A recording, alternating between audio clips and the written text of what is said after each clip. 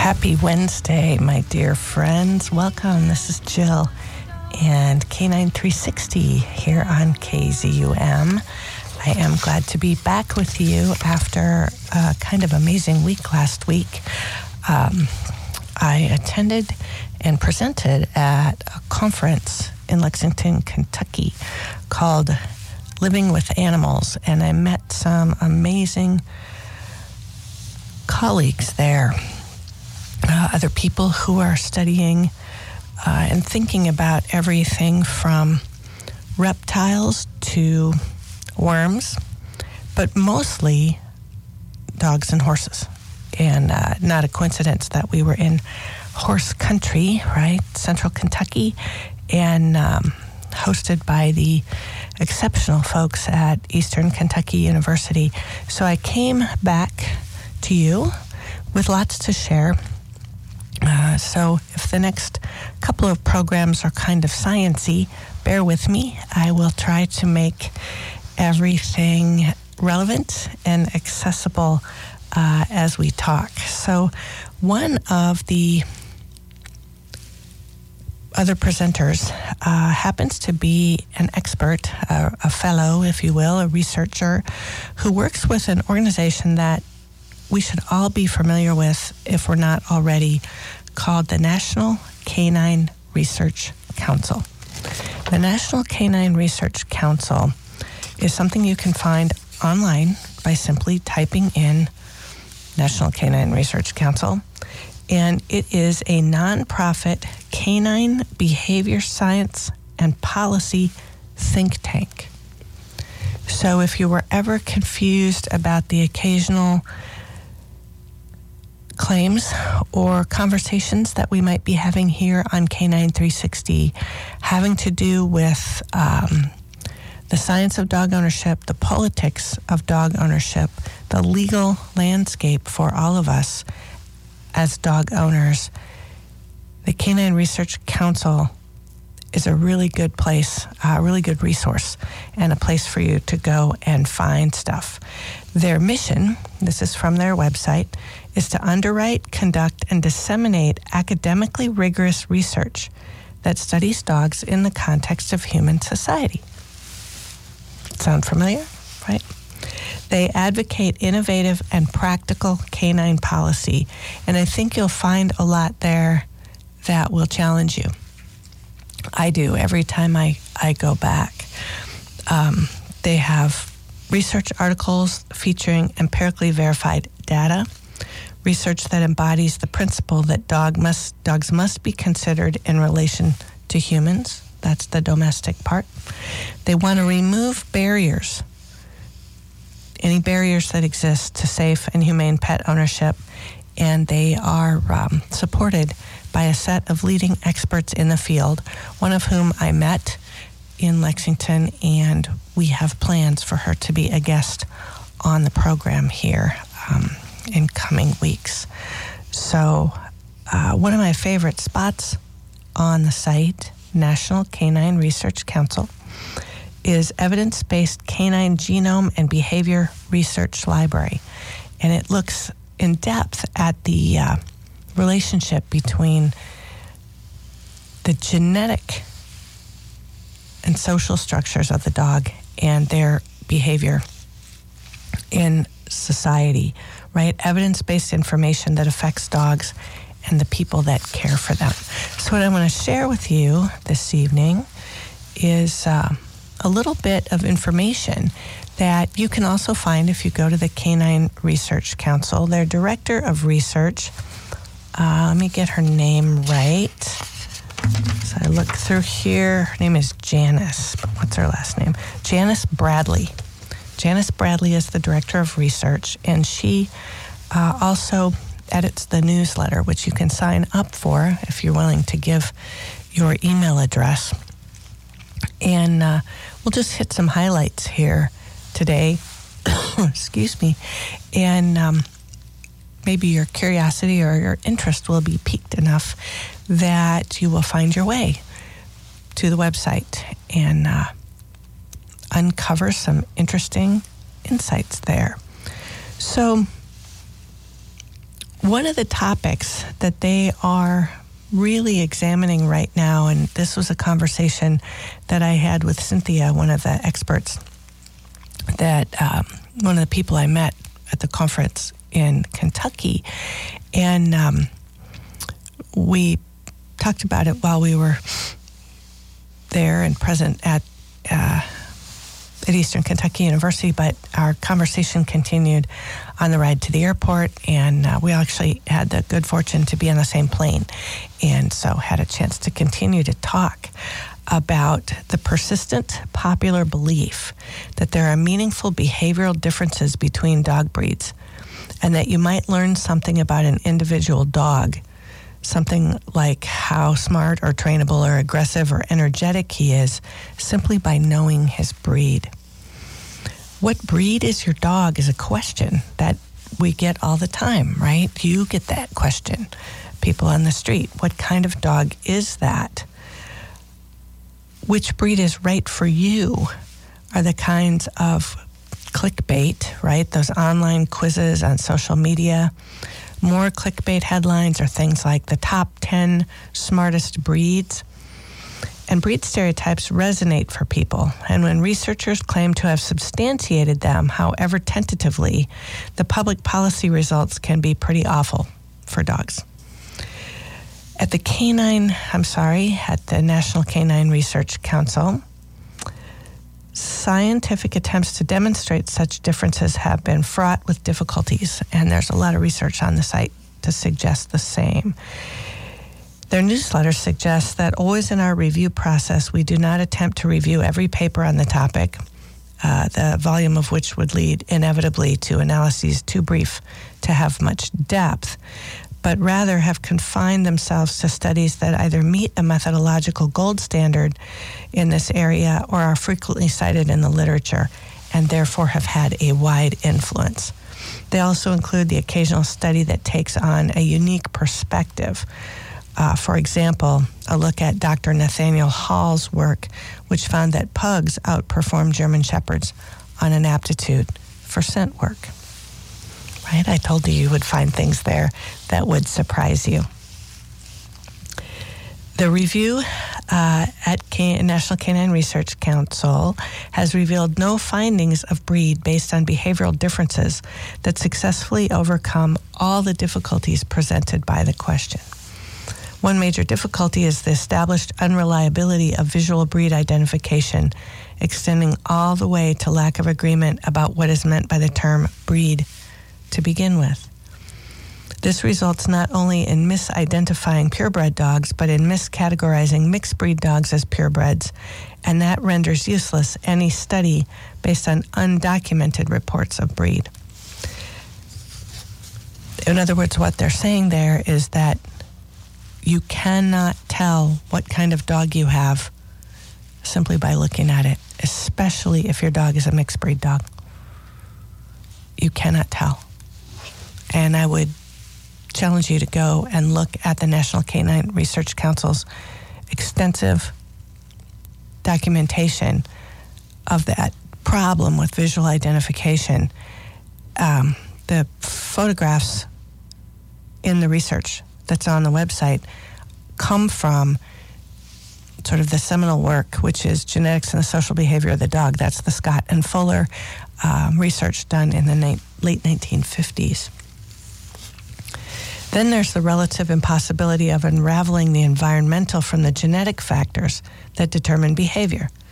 In addition to the unknowable role of breed-based owner expectations, husbandry decisions, and perceptions of behavior influencing reports or observations of behavior.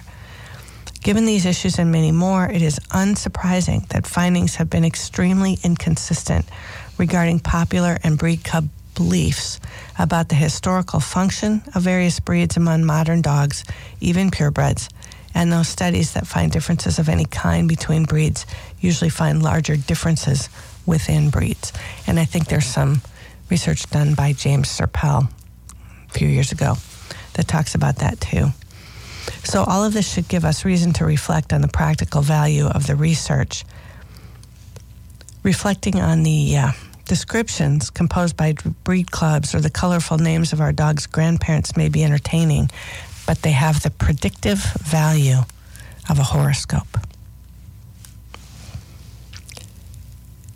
It's really the individual dog that we love, and they pretty much tell us everything we need to know about the unique bond that we have with them. Right, I get lots of dogs in my training practice where people say, well, he's a sheepadoodle, and that's why he's chasing the children. Yeah, no. Most dogs will chase running children. Dalmatians, terriers, doesn't matter. If the kids run, the dog will chase. And we really only see herding or herding-like behavior in the presence of livestock, right? Anything else is just kind of generic pattern of dog behavior, and we'll talk about behavior patterns here, action patterns.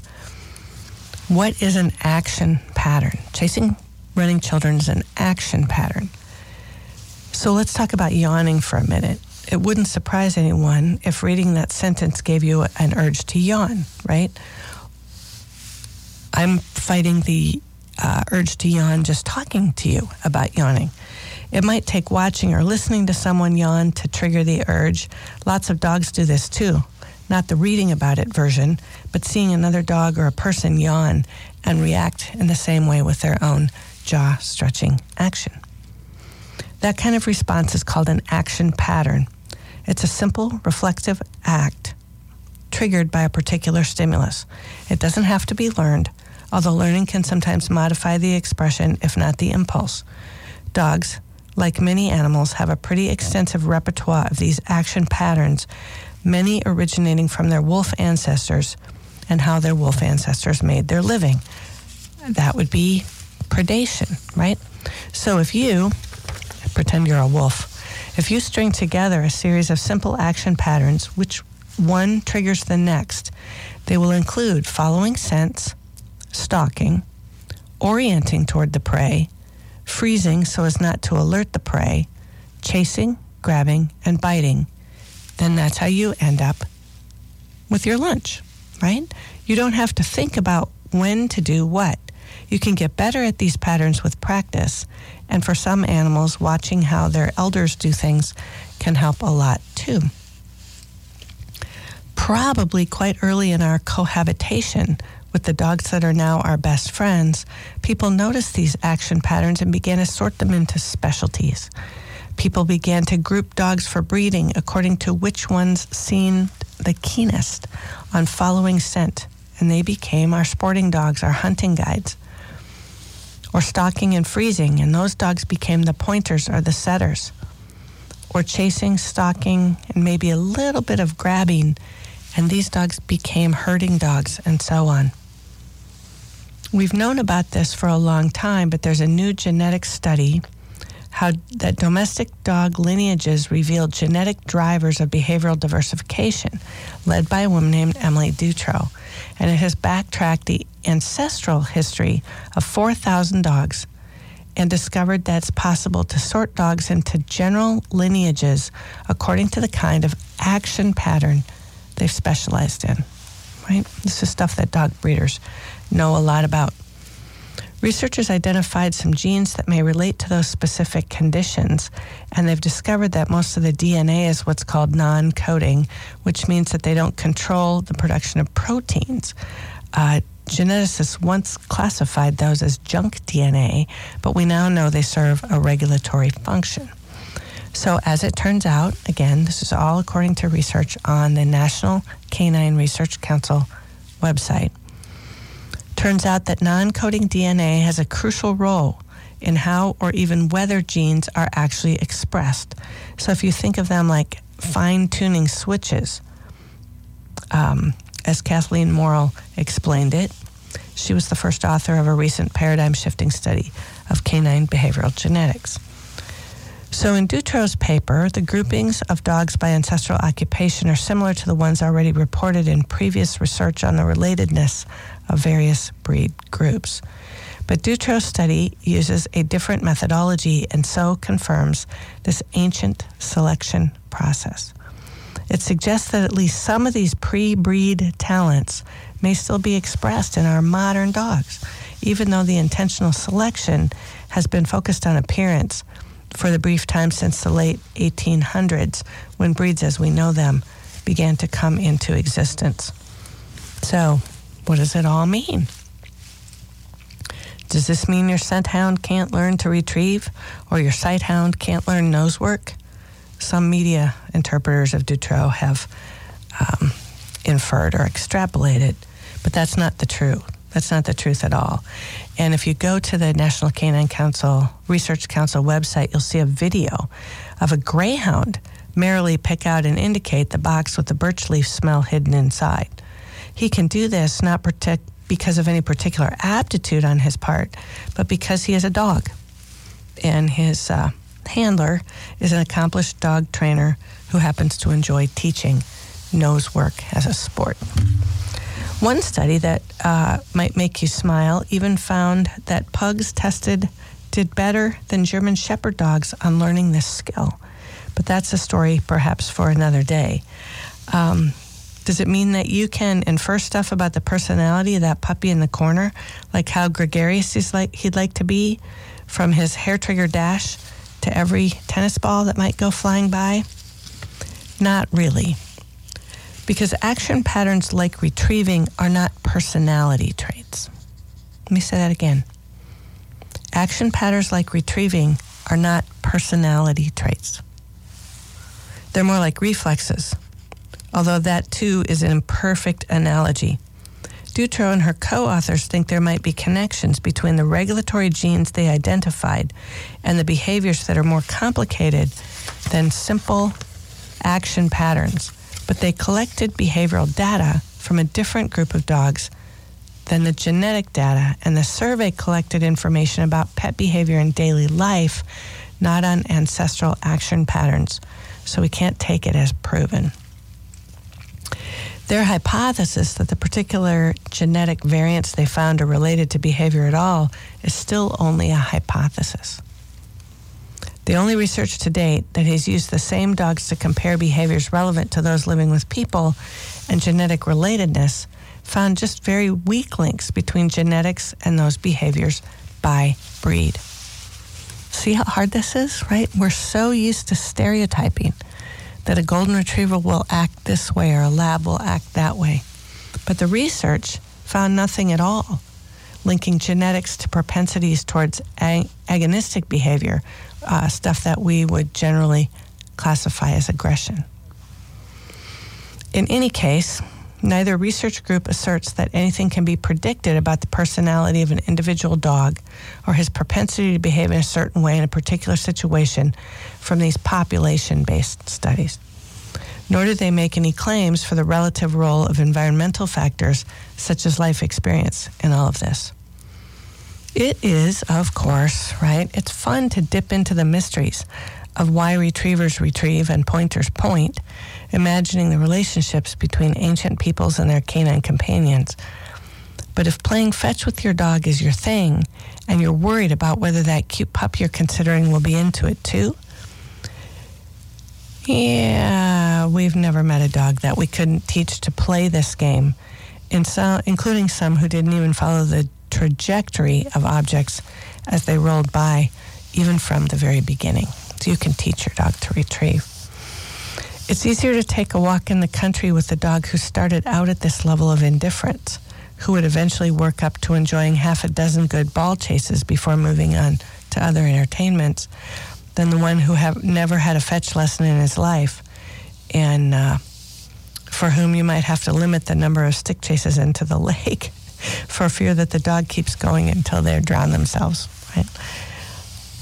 And both of the dogs described by Janice Bradley in this particular segment, she says, were mutts of unknown ancestry who revealed their unique personalities as they shared their life with her. Okay, one more short thing for us to think about. Again, shared from the National Canine Research Council website. Janice says, a story on NPR reports that the most popular Facebook post on the brief suspension of the Johnson & Johnson vaccine a couple of years ago was not CNN or New York Times or ABC or Fox News. They were all in the top 5, but number 1 was a conspiracy theorist called Anomaly, who describes himself as a news analyst and hip-hop artist. This kind of reliance on wildly unreliable information sources is not limited to high-profile public issues. One of the most commonly cited sources of information on dog bite prevalence is a website called dogsbite.org, the domain of Colleen Lynn, a website designer and self-described divine lady who does fortune-telling, collects newspaper clippings on dog bites, was once bitten by a dog, and who claims that the CDC is under the thumb of something she calls the pit bull conspiracy. Similar to other modern-day conspiracy theories, Lynn and her followers believe a cabal of wealthy and evil elites who, in order to achieve their end goal of harming children, bribe scientists, doctors, and other researchers to claim that the breed is not a factor in dog bite-related incidents. Dogsbite.org, we're told, is nothing more than the QAnon of canine behavior science. Without realizing this, popular press reporters and social media influencers cite this fact-free website. Academic papers and textbooks on aggression, on dog bites, and on canine behavior routinely go there for information and commentary. Insurance companies and municipalities look to it to buttress groundless justification for discriminatory policy, all based on undocumented, unreviewed numbers whose sources are shrouded in opacity. Citing someone who amounts to even less than a conspiratorial social media influencer might make sense if concrete research about dog bites was hard to come by, but it's not. The CDC itself tracks dog bite injuries that people have considered serious enough for an emergency room visit, and they've done this for more than 20 years. The information is readily accessible to anyone and comes complete with instant, colorful, graphic representations.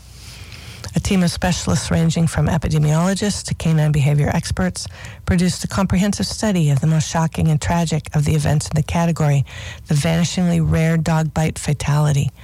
Their research analyzed data from exhaustive investigations of every dog bite fatality that occurred in the United States over an entire decade. The verdict from these legitimate sources, ranging from the CDC to peer-reviewed work and the foremost relevant journal, is clear. Serious injuries are only afflicted by a tiny proportion, 1 in 12,000 dogs, and fewer than 1 in 2 million dog bites severely enough to cause a human death. It's as transparent a case as one can find. I've not much to see here, folks. And again, the information is readily available. We can do better than consulting a fortune teller. But it's not unreasonable to put the burden of checking our sources of information used in popular or academic publications on the consumer, the end reader. People looking for general information don't have that kind of time, and it's the job of reporters to vet what they cite for credibility and legitimacy. And certainly the job of researchers writing for academic journals and those who review them to do so as well. Both can do better than falling down a QAnon-esque rabbit hole of misinformation. And that is a little bit of a peek behind the curtain of all the good stuff that awaits you if you spend a little bit of time looking around. If you want to know more, National Canine Research Council. Quick Google search will take you right to it. Nonprofit canine behavior science and policy think tank. There's some really, really amazing, helpful, relevant, useful, and challenging reports there on everything from dog bites to shelter medicine, shelter policy. That's exhaustive. It's definitely a place you can go to and spend a lot of time if you are so inclined, and if you are the sort of person who wants to inform yourself about what the latest data really is and what the latest research really is.